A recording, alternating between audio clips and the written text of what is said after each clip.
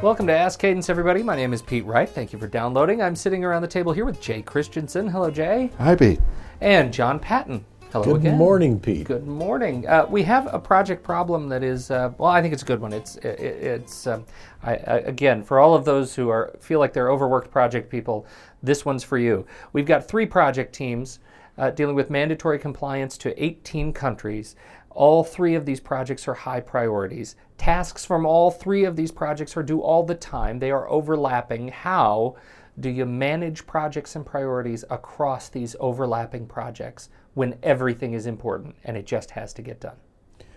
In an economy like the one we're facing today, Pete, where people have been laid off and the workload in many cases has not been laid off and all projects are critical, a person may be facing an overcapacity situation. So there are some clear steps that this person needs to do. All these projects are important. Let's acknowledge that. So the person needs to put together a personal schedule of task due dates with all these 3 projects for the upcoming weeks and, as far as they can define, months. And then if the if the hours estimating on each of those tasks has not been done, then that person needs to do it. And it needs to be done on a weekly basis, adding up the total demand on their time per week during the execution of these 3 projects. Now, at a minimum, I would plan this out 3 months. Let's acknowledge that beyond 3 months, you may not have very good visibility of where your time is going to be used. And things could change so much that you'll be redoing your estimates too much. So a 3-month horizon, week by week, that's 12 weeks out, is something that could benefit the person very well. So now you know your hours demand, you know your availability. It'd be important to put a little bit of time in there for tasks taking a little longer or for rework. But now that you know what the demand on your time is, if it's more than you have available, with working a little overtime now and then, that's a reasonable expectation, then you need to go to your boss and ask for additional help on these items or prioritization of what you should work on first, second, or third. As long as you're meeting all of the project commitments, there's no need to really share this other than a concern with the project managers. But if you see that any of these commitments are in danger, then not only must you inform your functional boss, but you also need to inform those impacted project managers.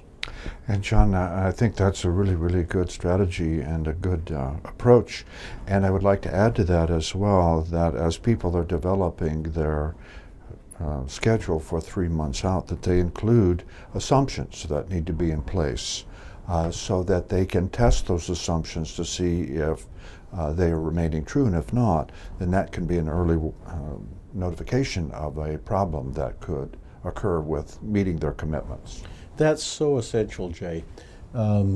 People make assumptions during estimation all the time, and then they forget them.